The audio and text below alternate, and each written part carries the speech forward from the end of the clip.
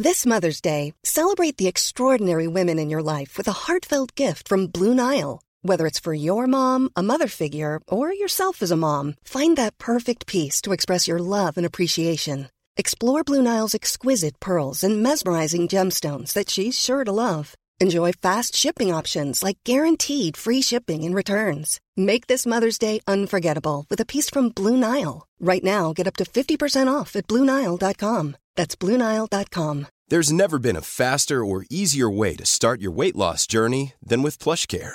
PlushCare accepts most insurance plans and gives you online access to board-certified physicians who can prescribe FDA-approved weight loss medications like Wegovy and Zepbound for those who qualify.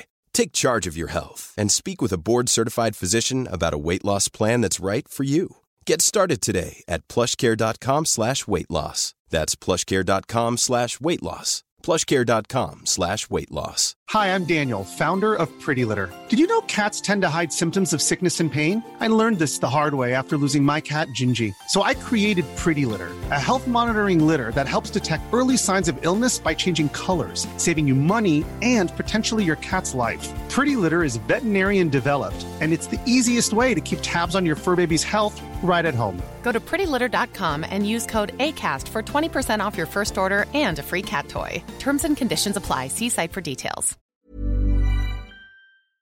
I'm so partially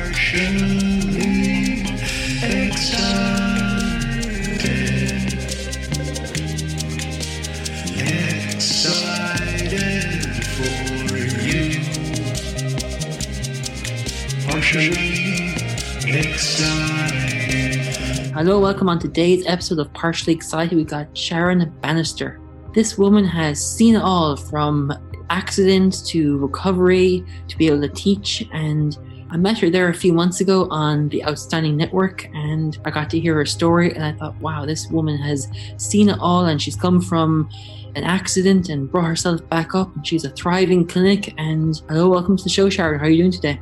I'm doing really well. Thank you very much. That's a lovely intro. Oh my goodness. Yes, I've got up to, I'm allowed that because of my age. I'm allowed to get up to a lot of mischief over the years, but hopefully it's going to be inspiring, you know. But the big one, as you mentioned, is when I had my riding accident when I was 28 years old. So from being a very, very active person, very athletic, very fit, enjoying life in Portugal, I suddenly found myself in a hospital by myself with a beautiful view from a window, but all I could see was blue sky and a bird line with birds on it for months. So that was a bit of a shock. And it's funny because you have disbelief in the first few days because you're just in shock because when you're being so active. So it took me about a week to realize that no, you cannot walk. And then you get all the negative prognosis from the doctors. And it's so easy to buy into that. It's so easy because you don't really want to make them wrong with their diagnosis. So they say, oh no, you won't be walking. If you're lucky, you'll be in a wheelchair after 2 years. Like, la, la, la, la, la. But in the back of my mind, I thought, there's got to be something I can do. There's got to be something I can do. And I was very fortunate because I manifested the wife of one of the doctors, consultants. She was Indian. And she started to teach me yogic breathing, so Kapalabhati and things like that. And so that was one thing I could do to help stimulate my nervous system. And so I would do anything I could think of that I felt was a positive help, you know, for my body. The one good thing about being in Portugal was the food was excellent in the hospital. So that was a plus because it had to be all pureed and I had to drink through, actually it was a catheter tube. You know, they cut them up so you could drink through the straw because I had to be at a certain angle. So I couldn't sit up at all. I was in too much pain. So yes, it was a humbling experience. And, you know, from having a woman walking past my door, because I used to leave it open just to be able to hear human voices, crying her eyes out. And I'm going, why are you crying? She says, I have no knickers. I said, help yourself. I can't use them. They had all these new brand new, you know, like, help yourself. Or you get a terrified tourist and they couldn't speak Portuguese. So I just say to them, okay, you'll have to wheel me on the bed or get the tourist to wheeled into me on a Maca. A Maca is like a trolley, because it was too dangerous to move my spine, because otherwise I'd be totally, be more damage. And I'd be translating for the surgeons to help the terrified tourists know that they're in good hands, And I think that's when I managed to get the turnaround. But I must admit, I did fall into deep depression. That was the hardest thing. When your friends stop visiting you, they get bored, they get on with their lives, and you realise you're in there for the long haul. By the second month, you're thinking, okay, this is a bit tough now. So. What actually happened, Sharon? I had a massive riding accident. I was very, I was told I was very skilled, and I was in private lessons in an indoor arena, and somebody jumped up in a red jumper and frightened the horse, and the horse didn't want to throw me. It was thoroughbred. It was a really beautiful horse. So I said, get the horse out, because he'll go mad. He'll get it out. And that's how I ended up on my back. But eventually, the body can do some amazing stuff. Now I understand, now I've studied more about the body, I understand what my body was doing. But at the time, it was quite scary, because if I touched you, I'd give you an electric shock, but I didn't realize that was my body. It's almost like your body was charging itself up to heal, like it knew it had a problem.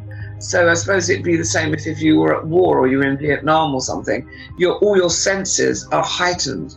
So my healing capacity for my body was really, really heightened. So it did have very funny effects, like, the ink from a biro would shoot out, or the alarms would go off, or things like that. But that's the power of your, what we call biosphere. It's your electronic bubble that's around your body, which can be measured.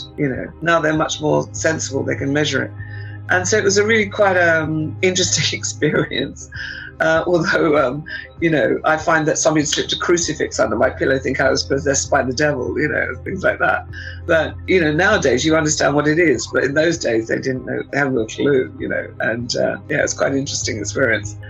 But it was really weird. I think it must have been about 3.5 months in, and I suddenly had this urge to stand up.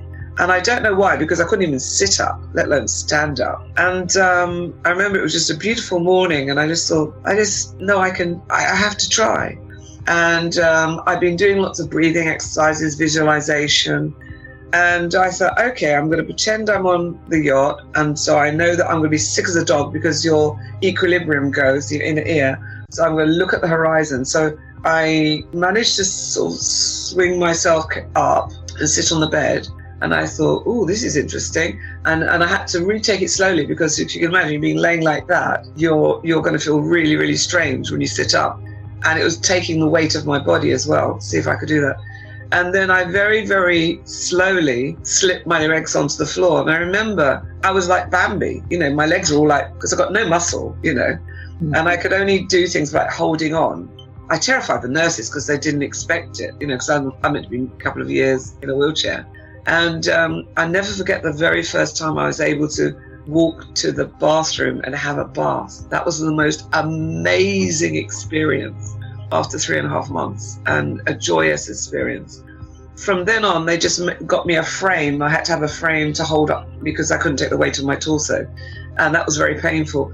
But at least I knew then I could start to think about making my way back to the UK.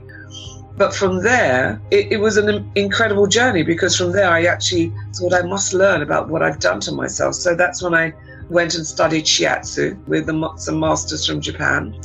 I also found a theatre group. I started doing things like that. And I also found a samba school. So believe it or not, from being paralyzed, eventually in 1987, I launched my Brazilian samba troupe. And we won first, second and third prizes in the European Encounter of Samba. So that was all the countries came into London, the South Bank. That was quite an experience, being on prime television in a bikini and not much else, and plumes. I went out to Brazil and I worked with some of the top samba schools, and I loved it. And I got fitter and fitter, I started training Aikido, but then after about 10 months, an osteopath said, no, you can't do that. If you have one bad fall, you will be paralyzed, point. So I thought, okay, let's think about this. So I thought, okay. So I stopped doing Aikido, went back to the gym and worked out which muscles I needed to strengthen to support my back. And I worked and trained for about a year, I'd say, about a year. And then I went back to Aikido. I trained right up until black belt. I was actually going for my black belt exam, but unfortunately somebody threw me very badly and I crashed into somebody because they didn't look where they were throwing me, and it cracked my ribs, and they could see that I was in excruciating pain.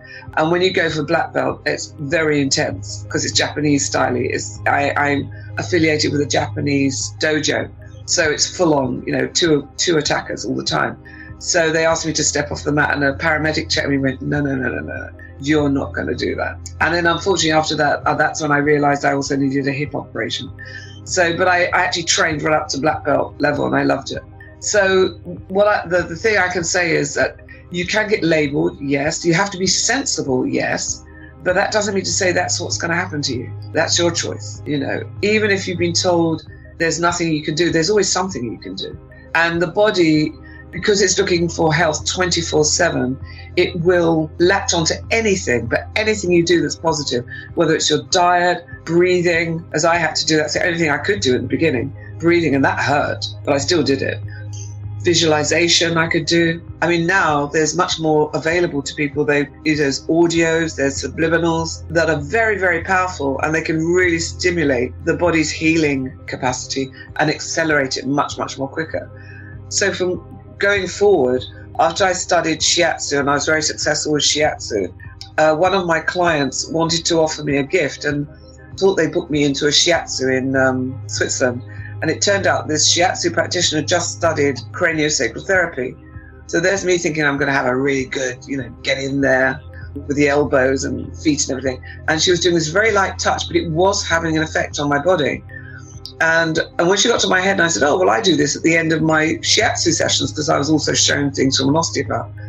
And she said, oh, why don't you contact this person? I think this might interest you.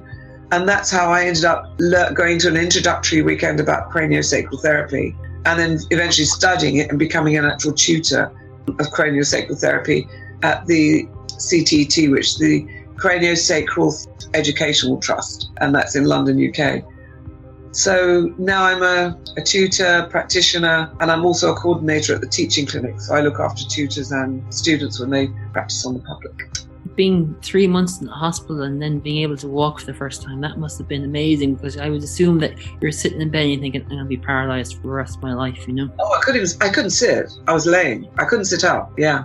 But it is so important. I think the worst thing you can get is depression. You know, that's the worst thing. And also, unfortunately, in hospitals, it's very hard to have privacy. So you'll have anybody coming into your room, or if you're lucky to have a room, if you're a long-term patient. You know, I'd get like Jehovah's Witness come in and saying, today is the Lord's day. And I look at this woman and I go, every day is the Lord's day. Would you like to knock next time? Would you like to leave now? You know, I had no holds barred, so I thought that was so rude. But then you get wonderful people coming in that were genuine, you know. I think the most important thing I found while I've been in hospital is your morale. If you can be in a ward where you support each other, even if it's just getting water for each other, when whoever could walk got the water, you know, or whatever, and just treating each other like human beings and laughing. If you could get each other to laugh, that's the best healing, you know. To give you an example, when I went for my full hip operation, I ended up in a ward with 3 other ladies. I came to, on the trolley, to them singing Staying Alive, going, staying alive, staying alive. And if you can imagine, I've just had a full hip operation and I'm trying not to laugh because it would hurt like hell. That's how I ended up in the ward. We used to make such a lot of, we had a good time, let's put it that way. And we teased the young medics and everything mercilessly. But then you'd get other orderlies or medics coming in trying to hide in our area because they knew that we'd give them a break and cheer them up. And what we found was we were healing much quicker because we were always making each other laugh, you know. And I didn't have anybody, I didn't have family to help me. So somebody's partner would come and get me water or just little basic things, you know, or get me a newspaper or whatever. So yes, you can do a lot. And I'd say to anybody that's visiting somebody in a hospital, if you see another patient that's by themselves, ask them if they need some water, just some basics, just to acknowledge their presence. You know what I mean? sometimes you don't want to talk, but sometimes it's nice to be included, even if it's saying, oh, hello, Sharon, how you doing? I'm just coming to see my sister, you know. Just acknowledge their presence makes a huge difference, especially if they haven't got family that's close by. And especially now with COVID, because you've only got one person that's allowed to visit you, if they're allowed to visit. I learnt a lot. It was quite an interesting experience, seeing how people are treated in England as well as in Portugal, you know, so very interesting. And probably to come out of hospital and then go into something like karate and dancing and probably realise that there's more to life out there, you know? Yeah. I mean, I pushed myself to the limits, I understand that. And sometimes I did it too much and I ended up with the osteopath and having somebody screaming at me, do not do this, you're going to be paralysed again. So I had to be sensible, and that's when I stopped and I went and thought, okay, what can I do then, you know? And I didn't say that while I was a shiatsu practitioner, I went out with paramedics to Nicaragua. There was a war on. That was interesting. But it was an amazing thing to do because somebody came from the north of the country down to Managua, which is the capital, just to have a shiatsu session with me because they heard there was a shiatsu practitioner. And although the doctors originally, when they saw me, were very condescending and they all ended up having a session with me because they all got constipation or something, you know, something happened to them that they needed help. And I was able to resolve it. So they had great respect for me by the end of the tour. It was very interesting and humbling experience. I met some amazing people and you literally want to give them everything you have with, you know, your clothes, everything. It is very surreal being shot at. It is very, very surreal. You know, we were caught in an ambush, but we got out okay. But the worst thing, I think, was being caught in a riot. They were starving, and there'd been a riot incited by the American ambassador, and evidently the people had been paid. And they were with machetes and big sticks. And we had one soldier on the bus with us in civvies on the minibus. And I said to this soldier, I knew he had a gun, and I said, I'm not frightened of dying, but I do not want to be macheted. If they come at us with machetes, please shoot me. And I really, really mean that. Please shoot me. I do not want to. But he managed to, he was an amazing man. He went outside and talked to the people and said what we were doing, that we were fact-fighting and trying to help them and get the message out, and they led us through. But I tell you, I have never drunk so much rum that night in all my life. We got through that, you know. That was pretty incredible. But I could understand why they were starving, you know. So yeah, that's what, you know, blockade does. It's fascinating how the human needs requires so important, and it sounds like you've experienced different ends of this, you know. Yeah, great compassion, great understanding. And they all knew, you know, these people didn't in that group, but they all knew who was helping and who wasn't. And we all worked together as a team. I love life. I mean, you know, okay, I witnessed something really quite horrible, a couple of horrible things, but I also witnessed amazing things. I walked in and opened the door, and there was a ballet studio, and there's a beautiful ballet dancer doing, and the Bolshoi Ballet had come over to Nicaragua to help and support cultural events. You know, they didn't block the bourgeoisie. As in Cuba, they were still all there doing their thing. I went to a hospital for combatants, for soldiers, a military hospital. I was able to deliver much needed medical aid, you know, because we'd all collected about 75 packages. We delivered all this medical aid. And the nurse that was with me, she wouldn't go into surgery because we had to have proof that they'd received it. And so I had to scrub up, that was really surreal, and go in and take pictures from a distance because, you know, everything had to be sterile. But they're so grateful and very innovative. You know, they had a better inoculation program with a war than we did in London at that same time. There was a big article written by my colleague in The Lancet saying that, because we were in a governmental building when they were talking about inoculations. And 3 weeks down the line, we're up a mountain and in a village, and the donkey arrives with the ice boxes and the inoculations, and they were in the remotest place up in the mountain. Do you know what I mean? They got out to everybody. So they had a much, much better system, you know, to protect the population. A fascinating place, beautiful, and they have freshwater sharks evidently there. That was a bit spooky.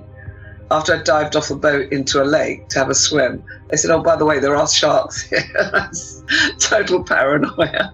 And evidently pink dolphins. There's these pink dolphins as well. So, yeah, it's an amazing country, you know. I'd love to go back. I'd love to go back. Why were you there? I used to help out as a volunteer at the Nicaragua Health Foundation. You had to go there to be acclimatized to what was really going on, because I was sick of seeing what was going on in the news and I wanted to see for myself. So I went out with a fact-finding group, like the Red Cross, some doctors, and then we fundraised and got medical equipment they needed for the hospitals, and I fundraised with the Shiatsu Society of Great Britain and in Japan, and we got books and equipment so they could help set up 3 natural health centres. So what they do there, though, is if people are coming in to see the doctor, say a herbalist, they'd ask them to bring in the plants they need to make the tinctures, or they'd give them health education while they're sitting in the waiting room coming to see the medic or the midwife, So from all the equipment we took out there, they set up 3 health centres. So that was amazing. Yeah, I was offered a job out there actually, but I just thought, well, I've only just about got on my feet again, and I think I need a break. I don't want to save the world while I'm still recovering from a fractured spine. So I declined very gracefully, but they were amazing, very humble, lovely, lovely people, very warm, very friendly, and doing a lot for refugees from Guatemala, because obviously the junta were knocking off all the indigenous tribes. So they had a lot of refugees who were beautiful, from Guatemala. So yeah, it makes you very grateful for where you live. You haven't got to worry about clean water or sanitation. That's your right. You take it for granted. Whereas other groups of people didn't even have the right to good education, sanitation, and clean water. Had you found out the facts and the questions you had when you went out and you came back home? Yeah, and I know it sounds weird, but I was very shy. So what I did, I collected a lot of information that was needed. And I went to the Houses of Parliament and I handed them over to an official that dealt with Latin American health and everything. I made myself do presentations, and I do presentations in English or Spanish about the health and what was going on there, and the real picture, not the one you saw on TV, but what was really happening, So I can't speak as well. My Spanish isn't as good as it was, let's put it that way. I keep on mixing it in with Portuguese now because I speak too much Portuguese. That's the Brazilian influence. Portuguese, wow. It's a tough enough language to speak, I thought it was rational. When I first heard it, especially from Portugal, it's all sort of very guttural and nasal. And I thought, what on earth is this language? It's very strange. But if you hear it spoken with a Brazilian twang, it's much more softer and relaxed, shall we say. And it's much more like a sing-song of Italian, or Welsh, if you like. It's completely different and much more creative. I think different languages have different dialects and have different creativity, but I would assume as someone studying the body and figuring out how to make yourself stronger, you understood the language of the anatomy as well. Yeah.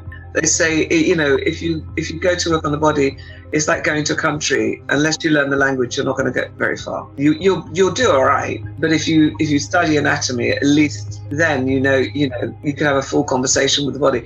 It's quite funny because when people watch us working, it looks like we're falling asleep over people, but I'm having a massive conversation with the body and talking to each bone in the cranium or wherever I'm on. Do you need a little bit more space here?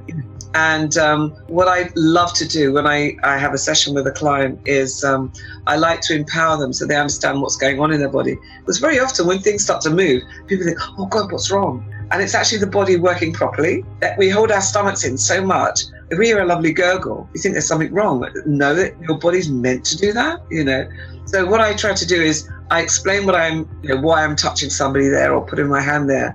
And then I explain what's probably happening underneath. And so when they feel something, they know it's something positive. So then it's for me, it's all about empowerment. So I want them to feel that they've got that control of their bodily functions in a way, because we all have it. We all have this innate intuition and sensitivity, but we block it out with alcohol, audios, having the radio, TV on all the time, distracted with whatever's going on. So we're not using all those skills that we would have had for like hunter-gatherers, like tracking or whatever, or even communication telepathically, you just don't use it. So it's just wonderful to see clients relaxed and more engaged with their healing process And in that way, then they're much more empowered, and they're better informed, so they can make better choices in their life, which are more balanced. And, you really need that now. With the situation that's going on now, you need to understand, okay, I think I'm okay, but I'm not sure about how healthy I am. So you want to look after yourself. It's more of a preventative thing than just picking up the pieces every time, That's what we do. We just pick up the pieces, hide the cracks, and we keep going on until something crashes, and then, oh my God, where am I? Well, not just that. I think, the sad thing is in most Western establishments, medical establishments, they all say they've done a good job, but then, they've put the new liver in or the new heart, and then the medication they've been put on will knock out the kidneys and the person dies. But they sort of, oh no, but I did a good operation. They're not taking in the whole person. You can have amazing responses to the body if you can get rid of the shock. I've done quite a few sessions in hospitals, in different scenarios. An extreme situation will be, I gave a session in a hospital in Portugal, in Lisbon. It was a top hairdresser from a salon in Lisbon, and the owner of the salon had begged me to go to the hospital, and I said, please inform the doctors what I'm doing, and you have to be witness. You have to sit there while I do the session on the person. So I ended up in a hospital in Lisbon. The guy I was giving the session to didn't know me, he didn't speak English, and 3 weeks earlier he'd had a massive stroke, and he couldn't use the right hand side of his body. So he could use the left, so he'd drink, water, but somebody had to open the lid and everything. I had doctors and some nurses coming in. It was very noisy, bright lights. And I started at the feet. By the time I got to his sacrum, which is the triangular big bone at the base of your spine, and to his back, he suddenly let out a yawn and lifted both arms up parallel. Now remember, this is somebody that had no use of that arm. Before that happened, it was like an electrical storm, or the only way I can describe it was like zzz, when I put my hands on, because the shock was still in the body from having the stroke. So once you let the body, I acknowledge that and let the body dissipate that energy, what do you think? Great, now I can get on with the healing and rewiring that's going on. So by the end of the session, and actually the woman that was with me just looked at me like that, and I just went, the body's still got a lot to do. But by the end of the session, he could actually hold the bottle with the arm that was bad, and then open it then with his good arm. But then he had weeks and weeks, a couple of months because he'd lost speech as well, so he had to learn to speak again. But he was cutting hair. He got back to cutting hair. The body is incredible. Given a chance, the body is absolutely incredible with what it can do. But the most important thing is to create a safe space so that you can actually get the shock out of the system. That's fascinating how the body can just speak to us in these magical ways, But everybody can have this, but it's like a muscle. You've got to use it to be able to get those sensory palpation skills. So what I say is like, where I put my hands on the body, they're like listening posts. So everything has a vibration, everything has a movement, everything has a rhythm, whether it's energetic, fluid, tissue, and if something's out of sync, you'll really know, so that's why you train for 2 years minimum, and the rest, so I love it. I just love people. It feels great to see people healing themselves. It's not me, it's their body. I don't do anything to them. I just create the space for the body to acknowledge what it needs to do. And the body knows exactly what it wants to do in exactly the right order and when. And I have to bear witness to that. That's all I can do. I can make suggestions. Yeah, usually you can get a really good response. Very rarely you won't get a good response. And then in that case, I'll just say, I really don't think this is, the right therapy for you at the moment. But you might like to try, and I can say in my experience, you might like to try A, B, or C. But those are far and few between. Usually people fall asleep and snore. And what's lovely for ladies, when they get off the table, they really look like they've had the most beautiful facial, because all the stress leaves the face. It does that on a man as well, but noticeable on a lady. The voice will drop a tone lower because it's not all tight. All the larynx is relaxed, because everything gets, it's almost like you're conducting the best orchestra. The body is the orchestra, and you've got it playing the same tune. So everything's in sync. So the person feels much more centered, much more grounded, much more focused, and much more coordinated. Yeah. And for someone that's gone through all that experience, you have huge understanding, but yes, you probably can hear the body speak when you touch your hands because you're so sensitive because of what happened in the past, you know? Yeah. I think you do. Definitely, I found that it's sort of opened up different sensory perceptions that might be a little bit more duller if I hadn't had those life experiences. They often say that you have a near-death experience or a real crisis, you know, things will ignite themselves again or switch on. It's almost like your body's reptilian brain just going, oh my God, let's do something here, you know. So, but then, like I say, you could either let the whole situation overwhelm you, or you can say, okay, I'm in this situation, what can I do? And then I try to make it a journey of discovery, so it became more like an adventure. And that's the only way I could do it, because I had such a long journey to go on of healing and processing that's the only way I could do it. Because if I treated it like a journey, so it wasn't so much of getting to the destination, but it was like creating amazing experiences along the way. And you might find a group of people that you learned a lot from, or a mentor, or a coach, or a spiritual guide, whatever it was. I'd use those as little stepping stones to really reflect on what I was creating in my environment. So as I learned to take responsibility on what I was creating in my environment, it took a lot of pressure off me, because I'm responsible for what happens, nobody else. You know, I'm not going to say, oh, woe is me, I was adopted. Oh, woe is me, I had that childhood. Oh, woe is me, you know, I got paralyzed and I was in hospital for 3.5 months. You know, in a way, I chose those things. You know, what I do is try to help people not to have to go through those extreme experiences, but I don't feel it was bad for me. That's what I obviously needed, you know, to go forward. I wonder, was the accident kind of for you to get to where you truly needed to go to do your true purpose in life? Absolutely. 100% believe that. Ironically, about a month before my accident, there was I saw a course for shiatsu. I was actually saving to go to Japan, but then I saw this course in England. I thought, how on earth am I going to get back to England to do this course in shiatsu? Ta-da! I ended up having an accident and being in hospital and getting shipped back to England. So yeah, you have to be careful what you ask for. And I knew I was going to have an accident. I knew something was going to happen, because 3 times I went to go to the training, because I usually groomed the horses, and I missed the bus 3 times. I thought, what is going on today? This is mad.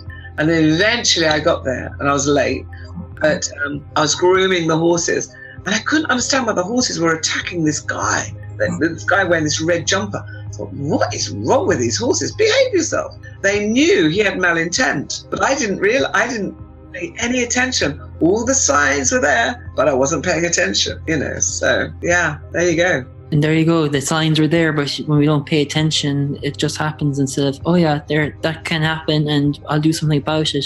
Instead of, no, I'll do what I need to do. I think that's the one big thing I've learned, and I sometimes I slip on this, but what I try to do, the moment something comes into my mind, whether it's somebody's name or whatever, I write it down and I act on it. You know, if I'm with a client, obviously I have to wait until I finish with the client and then I'll act on it, because I found more and more every time that something pops into your mind, that is the right moment that you're meant to be connecting with that person or doing that thing, you know, for your flow, if you like.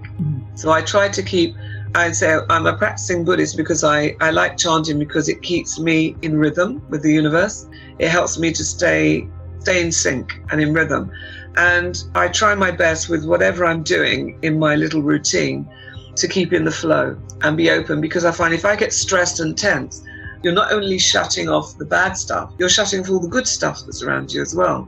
The more I can keep open, and I think that there's a lovely saying they have in Kabbalistic circles, which is to stay connected to light, you must always be giving. So if you're giving, you're directly actually connected to the highest entity, if you like, you know, the light, and you will naturally receive. You don't even have to ask for help, because if you've got the intention of giving without receiving, you're automatically going to have a positive response.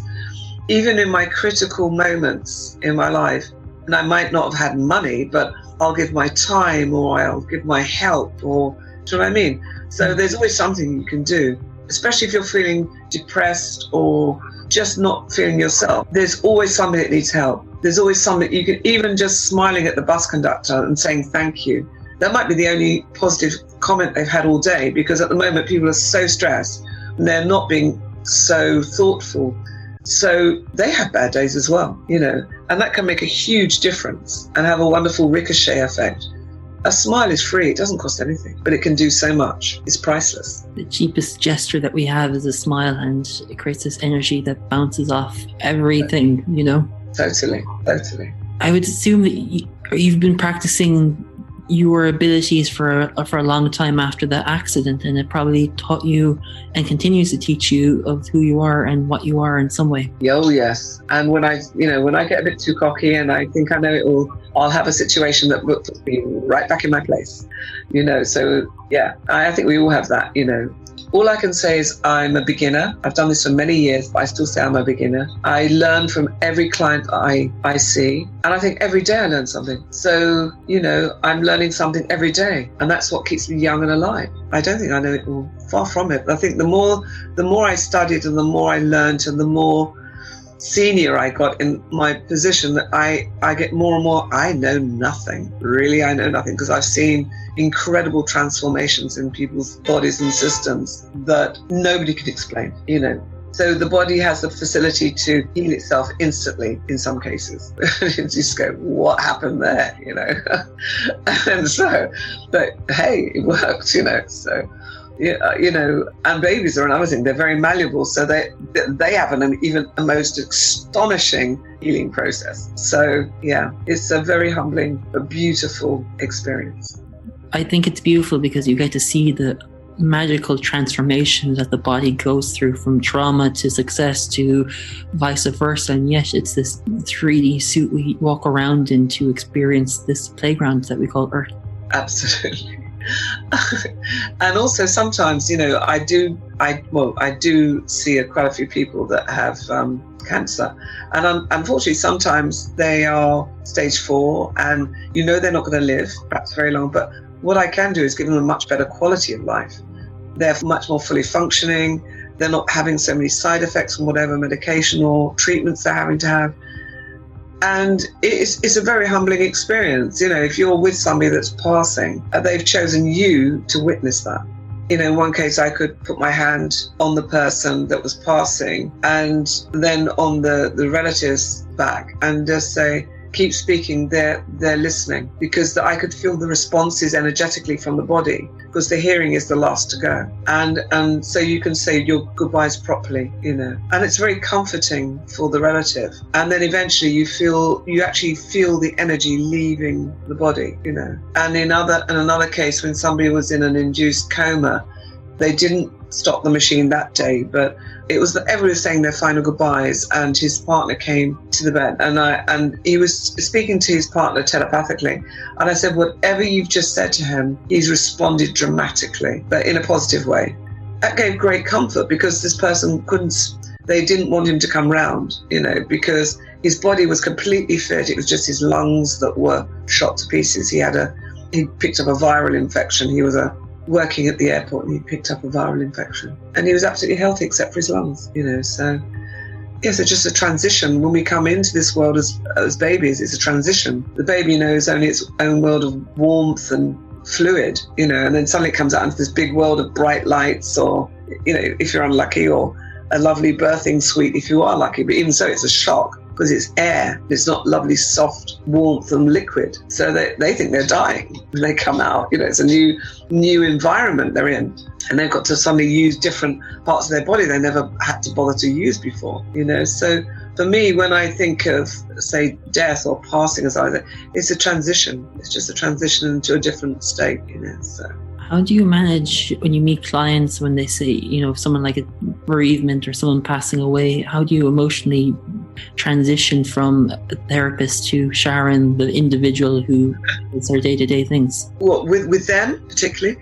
to watch someone, or to help the transition, someone passing away or a client being able What to... do I do? Me personally? Yeah. I come home, I'll do Buddhist prayers, send them on the way with some love, and I will go off to walk in Hampstead Heath, and I let all my senses connect to nature. Hug a tree, find a quiet spot, listen. Literally, the earth is moving and breathing. Do you know what I mean? I go back to nature and remind myself with gratitude of the fact that I am alive, I have survived, I can walk, I can breathe, I have friends, I have found some of my biological family after 62 years, you know, and just have immense gratitude that I'm still here on this planet and I still haven't fulfilled my mission. Because if I had, I would have passed, you know. I think that the best is yet to come. How did that feel when you found your biological family? A shock, amazing, and also immense grief. Because I've been looking for my father my whole life. And unfortunately, because social workers had, in their wisdom in those days, didn't think it was necessary to connect. My father was still alive when I was looking for him. They didn't bother to communicate with him via a third party. The same with my mother. So by the time I found full identity and connection with my biological family, because I'd done my DNA test, he died in 2012, which was heartbreaking. But in 2017, I went to the States and I met my cousins for the very first time.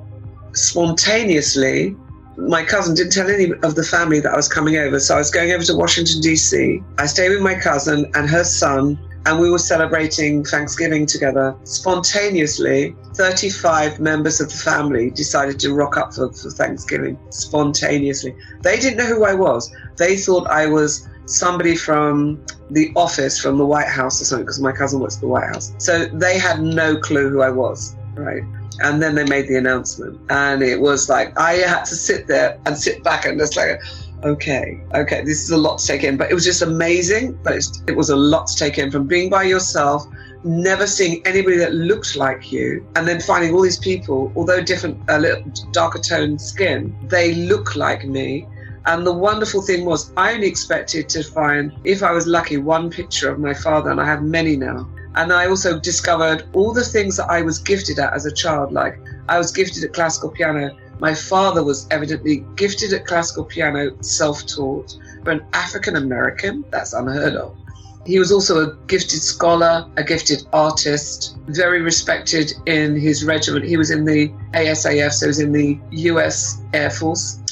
He was very respected in the communities. He was, like a Freemason, but very, very high up. You know, he looked like he was the mayor. You know, he's got this huge collar on that he'd got on. And I discovered that my family, ancestrally, used to smuggle slaves across the border in their motor car. They were one of the first families. They were so affluent. They were one of the first families to have a motor car in Youngstown, Ohio, and they'd smuggle people across the border to Canada. They were master mason. One part of the family were master masoners and builders, and the other half were professors, doctors, and there was the very first man of colour to sit at the bar, evidently. And they showed me things from a museum had contacted them because they celebrated 100 years of the Berry family. So I'm related to Haley Berry and quite a few other famous people in the States.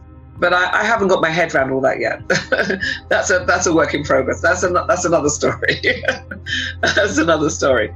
But it was fascinating, and I love my cousins dearly. And then from there, I had the courage to try and find my siblings, and I found my brother and my sister. So they're same mum but different fathers. Wow. Yeah. That must have been massive to finally find the family that you truly belong to. Absolutely. So this COVID situation is horrific. I'm by myself again, whereas before I would be visiting my brother at least twice a month and staying over and everything. So now I'm isolated again. So it's gone from having amazing interactions with family and feeling connected and lots of laughter and mischief to nothing again, you know. Yeah, it's a bit of a slap in the chops. So looking forward to next year, let's put it this way. Or you met your real family, were you adopted or?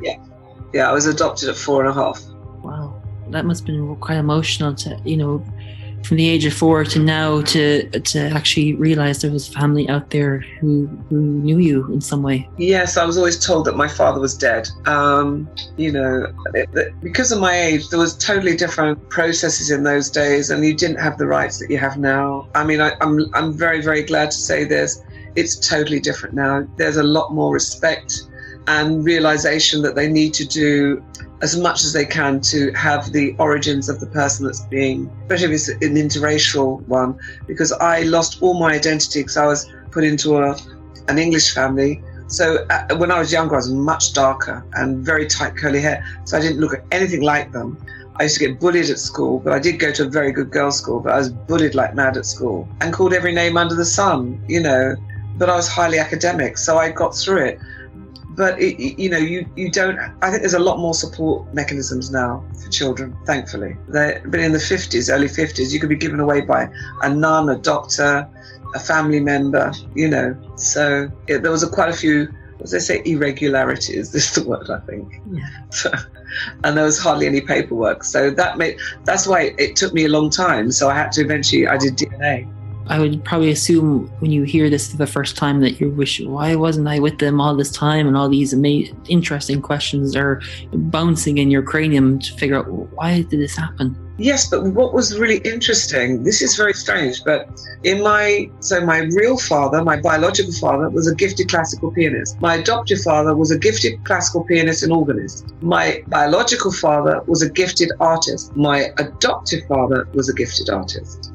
My biological father was a gifted scholar. My adoptive father was a gifted scholar, so there were lots of parallels. It's really weird, you don't, and that's all in, I didn't really choose to be adopted, but then when it did come about, even though it was quite controversial, some of the things that happened, it's interesting because I chose the best possible option to have the similar-ish type of interactions, if you like, so yeah. And I say you're a classical pianist and an artist and a scholar now, right? No. I stopped. I rebelled when I was at about 10 years old, I think 12 years old, with the piano. But I would love to take it up again. I had a mishap with my adoptive father and I refused to play after that. But there's lots of things I'd like to do in the future, yeah, definitely. That's something for my retirement, I think. I think you'll keep going to your 120s, Sharon, and retirement, Let's go for it.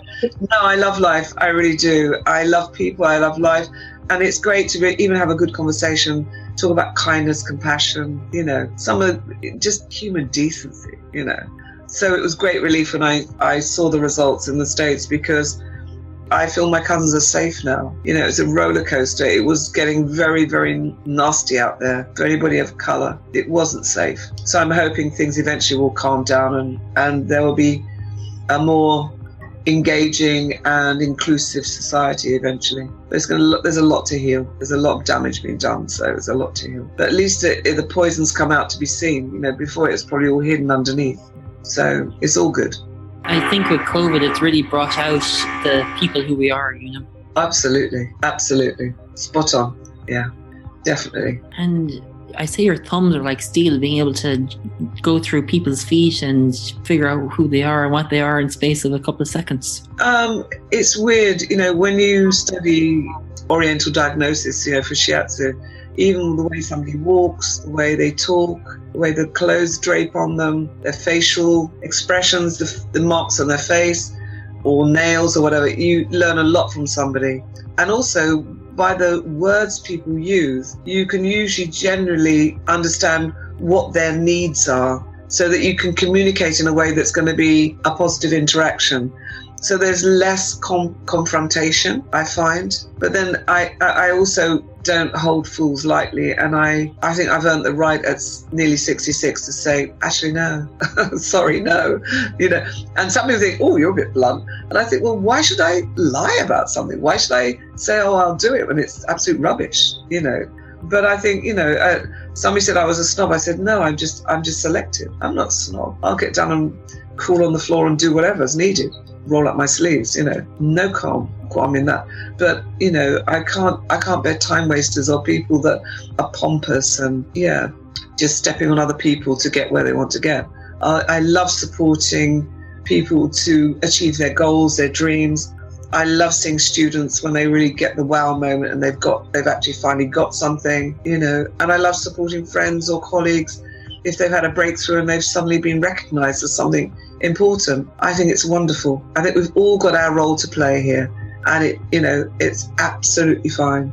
I think I'm a little bit scared now since you're analysing me and doing all this. No, you're like, no, is it that? And but I'm not. No, it's lovely to talk to you because you're such an interesting person, and I love the conversations with Joanne. I'm going to try and get on there this Thursday. I think it's this Thursday. I can't remember. I've got an adult adoptee meeting, so I'm hoping it's not going to clash. But I just, and Donald I love. He's a most amazing, fascinating man. Lots of wisdom. Yeah. I'd say, Sharon, being, 60 years on this planet, you've got some amazing wisdom and tips. If someone came to you and asked you for advice, what would it be? Well, first of all, breathe, because we don't breathe enough, and that can really heal and stop you getting sick. And I had some wonderful advice from an intuitive coach many, many years ago, and I always say this to my students. When you see somebody having a real moment, like really being aggressive to you like that, and she said, well, it's actually, but it's not for you, but you should always remember this. She said, just say in your head, instead of going, oh, what a, I don't like that person, just go, don't worry, it's a divine being in a state of hell. So, I just thought, oh, that is so good, I must remember that. So every time I see somebody having a freak out, so like really going for it, I just go, oh, bless. Count to 10, you go, divine being in a state of hell. So you're not like slandering and bringing more negativity into your own life. You just go, okay, that's not me, that's you. So yeah, and just to have some good humour. That can go a long way. Even if you're in the most dire situation. Humor is the best medicine that we all need, even in these times right now. Yeah, definitely. I love your backdrop, by the way, with the grass blades. It looks really good. It was the beach 2 weeks ago, and I got sick of looking at the beach for 6 months. And it's the winter time, so I can't be looking at it be like sand and sun in the middle of winter. So I need a more wintry background, and that kind of fitted perfect. Now, if anyone wanted to figure out how they could improve their health or figure out how can they do, something that can improve them in this time being right now, what would it be? Oh, easy. If they go to my website, which is Sharon Bannister, so it's SHARON and then Bannister, BANNISTER.UK. If they go to my blog section, there's a 7-page downloadable PDF on tranquility and peace in this time or something. It's how to deal with COVID and, all tips on how to manage stress levels with COVID and lockdown. And as many of us are going into the second, third time of lockdown. And there's links to heart math, there's links to breath bubble, there's actual helpful things they can actually download from there. And obviously, if they want to chat, they can have a free 15-minute consultation, quick chat. There are many fantastic cranio practitioners in Ireland. I'll always try and find somebody for them. And there's also some very good heart math people in Ireland. Seamus is one of them. Charlotte Mary Ray's another. There are many, many good practitioners in Ireland. And it will really help them. The main thing is to get your stress level down so you feel like you're functioning. If there's stress in your environment, focus on yourself first. As they say, put the oxygen mask on yourself first before you help your child or partner. If you can focus on your stress levels, it will have an immediate effect on theirs. Sharon, it sounds like the divine had a plan for you to do what you want to do, but I wonder if you got to chat with God and the divine, what would that conversation be like? Thank you. Sharon, it's been a pleasure having you on the show, and thank you so much. Yeah, you're welcome. I really enjoyed it. Thanks a lot, Erin. I'm so partially excited.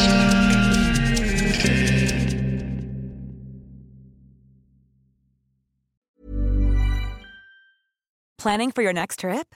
Elevate your travel style with Quince. Quince has all the jet-setting essentials you'll want for your next getaway, like European linen, premium luggage options, buttery soft Italian leather bags, and so much more. And is all priced at 50 to 80% less than similar brands. Plus, Quince only works with factories that use safe and ethical manufacturing practices. Pack your bags with high-quality essentials you'll be wearing for vacations to come with Quince. Go to quince.com/pack for free shipping and 365-day returns. Mom deserves the best, and there's no better place to shop for Mother's Day than Whole Foods Market. They're your destination for unbeatable savings, from premium gifts to show-stopping flowers and irresistible desserts. Start by saving 33% with Prime on all body care and candles. Then get a 15-stem bunch of tulips for just $9.99 each with Prime. Round out Mom's menu with festive rosé, irresistible berry chantilly cake, and more special treats. Come celebrate Mother's Day at Whole Foods Market.